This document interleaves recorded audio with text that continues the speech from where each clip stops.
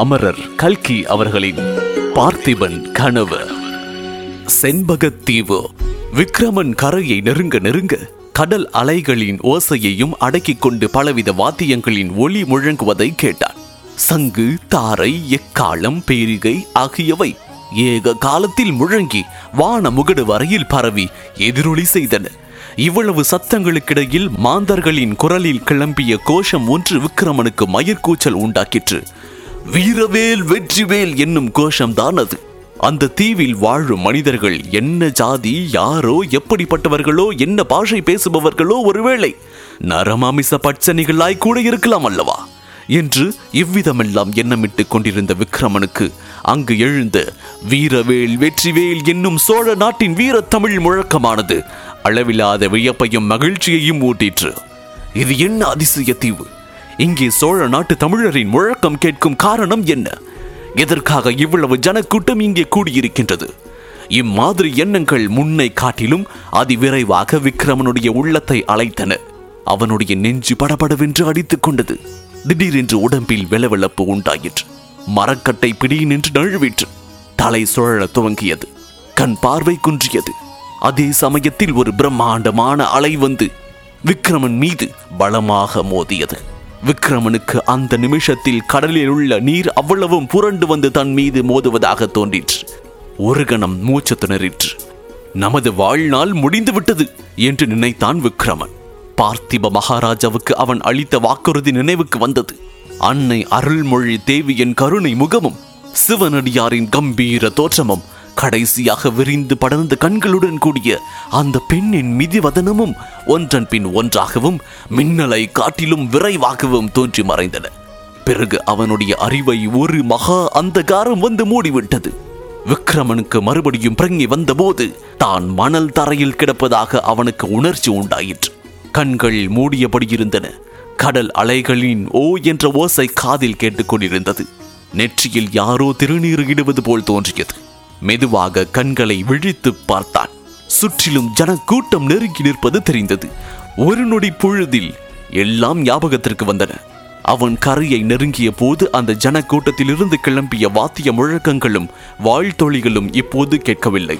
இதற்கு மாறாக அசாதாரணமான நிசப்தம் குடிக்கொண்டிருப்பதை அவன் உணர்ந்தான்.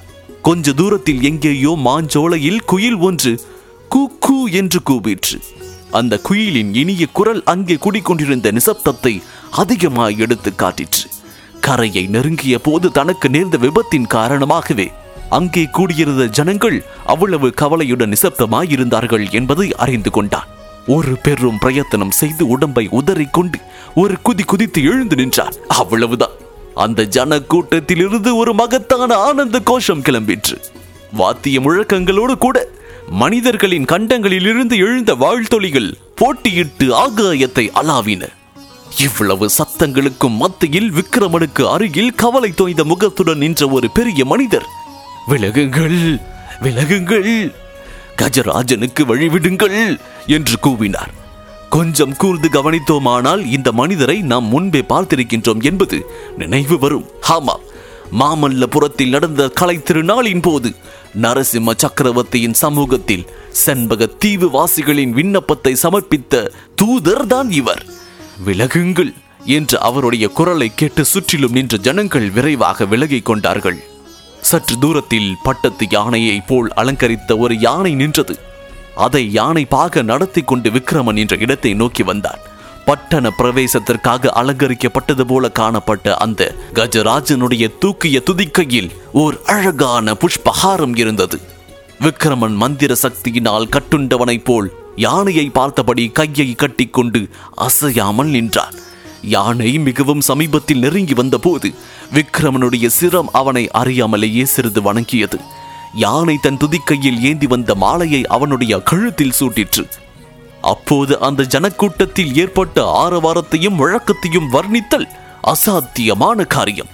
வீரவேல் வெற்றிவேல் என்னும் கோஷங்களுடன் விக்ரம சோழ மகாராஜா வாழ்க, செண்பக நாட்டு மன்னர் பிரான் வாழ்க என்னும் கோஷங்களையும் கேட்டு விக்ரமனுடைய உள்ளம் பெரும் கிளர்ச்சி அடைந்தது.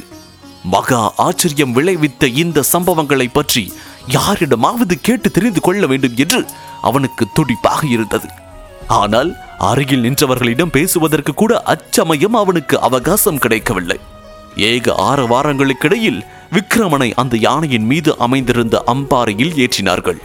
யானை கடற்கரையிலிருந்து உள்நாட்டை நோக்கி கம்பீரமாக நடந்து செல்ல ஜனக்கூட்டமும் 6 வாரத்துடன் அதை பின்தொடர்ந்து சென்றது. அம்பாறையின் மீது வீற்றிருந்த விக்கிரமனோ, இல்லை, இதெல்லாம் நிச்சயமாக உண்மையில்லை, கனவுதான் காண்கின்றோம், அல்லது இந்திரஜாலம் மகேந்திர ஜாலம் என்று சொல்கின்றார்களே, அப்படி ஏதாவது இருக்க வேண்டும் என்று அடிக்கடி எண்ணிக்கொண்டார். சுற்றும் முற்றும் அவன் கண்ணில் பட்ட தென்னந்தோப்புகள், மாஞ்சோலைகள், கழனிகள், கால்வாய்கள் எல்லாம் அவனுக்கு சோழ நாட்டு காட்சிகளாகவே புலப்பட்டன. சிறிது நேரம் போன பிறகு ஒரு கிராமம் தென்பட்டதும் அதுவும் தமிழ்நாட்டு கிராமமாகவே தோன்றியது. ஊருக்கு புறத்தில் இருந்த கிராம தேவதையின் கோவிலும் அப்படியே தமிழர் கோவிலாக காட்சி தந்தது. இன்னும் சிறிது தூரம் போனதும் ஒரு பட்டணம் காணப்பட்டது. அதன் வீடுகள், வீதிகள், சதுக்கங்கள் எல்லாம் உறையூரின் மாதிரியிலேயே அமைந்திருந்தன. ஆனால் அவ்வளவு பெரிய பட்டணம் இல்லை, அவ்வளவு ஜன நெருக்கமும் கிடையாது. அத்தனை மாட மாளிகைகள், கூட கோபுரங்களும் இல்லை. அப்பட்டணத்தின் வீதிகளில் அவரவர் வீட்டு வாசல்களில் நின்ற ஸ்திரீகள், புருஷர்கள், குழந்தைகள் எல்லோரும் சிறந்த ஆடை ஆபரணங்கள் அணிந்து மலர்ந்த முகத்துடன் நின்றார்கள். அவர்கள் எல்லோரும் தமிழ்நாட்டு மக்களாகவே காணப்பட்டார்கள். அளவில்லாத ஆர்வம் பொங்கிய கண்களுடன் அவர்கள் விக்கிரமனை பார்த்து பலவித வாழ்த்துக்களினாலும் தங்களுடைய மகிழ்ச்சியை தெரிவித்துக் கொண்டார்கள். விக்கிரமனுக்கு திடீரென்று ஒரு சந்தேகம் உதித்தது.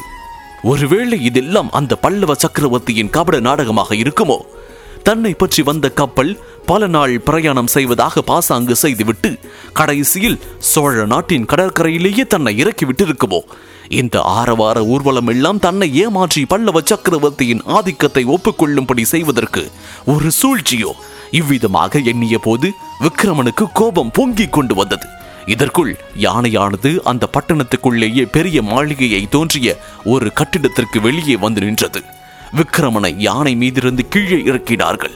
ஜன கூட்டமெல்லாம் வெளியில் நிற்க முன்னமே நமது கவனத்திற்குள்ளான பெரியவர் மட்டும் விக்கிரமனை அழைத்துக் கொண்டு மாளிகைக்குள் சென்றார். மகாராஜா, இதுதான் இந்த செண்பக நாட்டின் மன்னர்கள் பரம்பரையாக வாழ்ந்து வந்த அரண்மனை. தாங்களும் இந்த அரண்மனையில் வசிக்க வேண்டும் என்று இந்நாட்டு பிரஜைகளின் விண்ணப்பம் என்றார் அப்பெரியவர். இந்த நாட்டின் பெயர் என்னவென்று நீங்கள் சொன்னீர்கள்? செண்பக நாடு மகாராஜா. இந்த பட்டினத்தின் பெயர் என்னவோ? செண்பக நாட்டின் தலைநகரம். இதன் பெயர் குமாரபுரி. குமாரபுரிதானோ மாயபுரி அல்லவே? இல்லை அரசே, குமாரபுரிதான். நீர் யாராயிருக்கும் என்று கொஞ்சம் சொன்னால் நன்றாக இருக்கும். அடியேன் பெயர் சித்தார்த்தன். காலம் சென்ற விஷ்ணுவர்தன மகாராஜாவுக்கு நான் முதல் மந்திரி. தங்களுக்கு விருப்பம் இருந்தால். என்ன சொன்னீர்கள்? மந்திரி என்றீரா? மந்திரவாதி என்றீரா? மந்திரிதான் மகாராஜா. ஒருவேளை மந்திரவாதியோ என்று நினைத்தேன். ஆமாம், நீர் மந்திரவாதி இல்லாவிட்டால் நான் யார் என்பதும், என்னை இன்று காலை இந்த தீவுக்கரையில் கொண்டு வந்து இறக்கி விடுவார்கள் என்பதும் எப்படி தெரிந்தது? அது பெரிய கதை மகாராஜா. சாவகாசமாக எல்லாம் சொல்கின்றேன். இப்போதைக்கு இது உண்மையாகவே அரண்மனை தானா அல்லது சிறைச்சாலையா என்று மட்டும் சொன்னால் போதும். என்ன வார்த்தை சொன்னீர்கள்? சிறைச்சாலையா? இந்த நாட்டில் சிறைச்சாலை என்பதே கிடையாது. சிறைச்சாலை, ராஜ துரோகம், மரண தண்டனை என்பதெல்லாம் பரத கண்டத்திலே தான் மகாராஜா. அப்படியா? பரத கண்டத்துக்கும் இந்த நாட்டுக்கும் அவ்வளவு தூரமோ? சாதாரணமாய் 12 நாள் கடல் பிரயாணம். புயல், மழை முதலிய குறுக்கிட்டால் இன்னும் அதிக நாளாகும். உண்மைதானே சொல்கின்றீர்? அடியேன் உண்மையை தவிர வேறு பேசுவதில்லை. அப்படியானால் தமிழகத்திலிருந்து 12 நாள் பிரயாணத்தில் உள்ள நீங்கள் தமிழ் மொழி எப்படி பேசுகின்றீர்கள்? மகாராஜா, இந்த செண்பக தீவிலே மட்டுமல்ல, இன்னும் கிழக்கே தூரத்தில் உள்ள தீவுகளிலும் தமிழ் மக்கள் வசிக்கின்றார்கள். தமிழ் மொழி பேசுகின்றார்கள். தங்களுடைய மூதாதை கரிகால சோழரின் காலத்திலிருந்து சோழ நாட்டு தமிழர்கள் வளம் மிக்க இந்த தீவுகளில் வந்து குடியேறினார்கள். கரிகால சோழரின் குமாரர் தான் இந்த பட்டணத்தை ஸ்தாபித்தார். அதனாலேயே குமாரபுரி என்று அதற்கு பெயர் ஏற்பட்டது. அந்த நாளில் சோழ சேனாதிபதி ஒரு சக்கரவர்த்தியின் ஆங்கையின் பேரில் இந்நாட்டை ஆட்சி புரியலானார். அவருடைய சன்னதியார் 10 வருஷத்திற்கு முன்பு வரையில் இந்நாட்டின் அரசர்களாயிருந்து செங்கோல் செலுத்தி வந்தார்கள். அந்த வம்சத்தின் கடைசி அரசரான விஷ்ணுவர்தனர் சந்ததி இல்லாமல் காலமானார். பிறகு இந்த நாடு இன்று வரையில் அரசர் இல்லாத நாடாயிருந்து வந்தது. அடிக்கடி பக்கத்து தீவுகளில் உள்ளவர்கள் வந்து இந்நாட்டின் பட்டணங்களையும் கிராமங்களையும் சூறையாட ஆரம்பித்தார்கள். வெவ்வேறு பாஷை பேசுவோரும் அநாகரிகங்களும் தட்டை மூஞ்சி காரணமான பற்பல சாதியர் இந்த தீவை சுற்றியுள்ள தேசங்களில் வசிக்கின்றார்கள். அவர்களை எதிர்த்து நின்று வெற்றி பெறுவதற்கு அரசர் இல்லா குடிகள் ஆகிய எங்களால் முடியவில்லை. இப்படிப்பட்ட சமயத்தில் முருக கடவுளை அனுப்பி வைத்தது போல் சோழர் குல கொழுந்தான தாங்கள் எங்களை தேடி வந்திருக்கின்றீர்கள். எங்களுடைய பாகியம்தான். கரிகால சோழனை பற்றி அந்த பெரியவர் பிரஸ்தாபித்த உடனேயே விக்கிரமன் மிகவும் சிரத்தையுடன் கேட்க துவங்கினார். அவனுக்கு இருந்த சந்தேகம், அவநம்பிக்கை எல்லாம் போய்விட்டது. சித்தார்த்தரின் குரல், முகத்தோற்றம் ஆகியவற்றிலிருந்து அவர் சொல்லுவதெல்லாம் சத்தியம் என்னும் நம்பிக்கையும் விக்கிரமனுக்கு உண்டாயிற்று. நமது தந்தை பார்த்திப மகாராஜா எந்த கரிகால் வளவனை பற்றி அடிக்கடி பெருமையோடு பேசி வந்தாரோ அந்த சோழர் குல முதல்வன் காலத்திலே தமிழர்கள் வந்து குடியேறிய நாடு இது. என்ன ஆச்சரியமான விதிவசத்தினாலோ அப்படிப்பட்ட நாட்டுக்கு நாம் வந்து சேர்ந்திருக்கின்றோம் என்பதை நினைத்த போது விக்கிரமனுக்கு மயிர்குச்செறிந்தது, கண்ணில் நீர் துளித்தது. ஐயா, உம்மை நான் பரிபூரணமாக நம்புகின்றேன். எல்லா விஷயங்களையும் விவரமாக அப்புறம் கேட்டுக்கொள்கின்றேன். இப்போதைக்கு ஒன்று மட்டும் சொல்லிவிடுகின்றேன். என்னை நீங்கள் உங்களுடைய அரசனாய் கொள்வதாயிருந்தால் இன்னொரு ராஜாவுக்கோ சக்கரவர்த்திக்கோ கப்பம் செலுத்த முடியாது. சுதந்திர நாட்டுக்குத்தான் நான் அரசனாயிருப்பேன். இல்லாவிட்டால் உயிரை விடுவேன். நீங்களும் இந்த நாட்டின் சுதந்திரத்தை காப்பதற்காக உயிரை கொடுக்க சித்தமாயிருக்க வேண்டும். எதிரிகள் துஷ்டர்களாயிருந்தாலும் நல்லவர்களாக இருந்தாலும் யாராயிருந்தாலும் பணிந்து போகின்றது என் பேச்சே உதவாது. இதற்கு சம்மதமாயிருந்தால் சொல்லுங்கள் என்றான் விக்கிரமன். மகாராஜா, தங்களுடைய தந்தை பார்த்திப மகாராஜா போர்க்களத்தில் அடைந்த வீர மரணத்தின் புகழ் எங்கள் காதுகளுக்கும் எட்டியிருந்தது. எங்களுடைய உடம்பில் ஓடுவதும் சோழ நாட்டின் வீர இரத்தம் தான். இந்நாட்டில் வாழும் தமிழ் மக்கள் உடல் பொருள் ஆவியை கொடுத்து தங்கள் சுதந்திரத்தை காப்பாற்றிக் கொள்ள ஆயத்தமாக இருக்கின்றார்கள். வீர தலைவன் ஒருவன் தான் எங்களுக்கு வேண்டியிருந்தது. தாங்கள் வந்து விட்டீர்கள், இனி என்ன குறை? அச்சமயம் கோயில் சேமக்களத்தில் ஓசை கேட்டது. சித்தார்த்தர், மகாராஜா, தாங்கள் ஸ்நான பானங்களை முடித்துக் கொண்டு சிறுதிகளை பாருங்கள். சாயங்காலம் முருகவேள் ஆலயத்திற்கு போய் தரிசனம் செய்ய வேண்டும். கூடிய சீக்கிரத்தில் முடிசூட்டு விழா நடத்துவது பற்றியும் யோசனை செய்ய வேண்டும் என்றார்.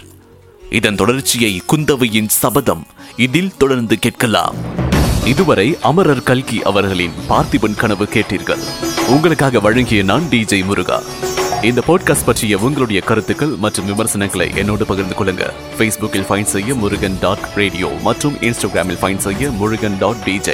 எங்களுடைய சவுத் ரேடியோஸ் குழுமத்திற்கு 5 நட்சத்திர மதிப்பெண்களையும் மற்றும் உங்களுடைய அன்பான ஆதரவையும் வழங்கிடு சவுத் ரேடியோ செயலியின் ஹோம் பேஜ் பகுதியில் உள்ள அனௌன்ஸ்மெண்ட் பிரிவிற்கு செல்லுங்கள். மீண்டும் மற்றொரு பாட்காஸ்டில் சந்திப்போம். உங்களின் அன்பான ஆதரவிற்கு நன்றி.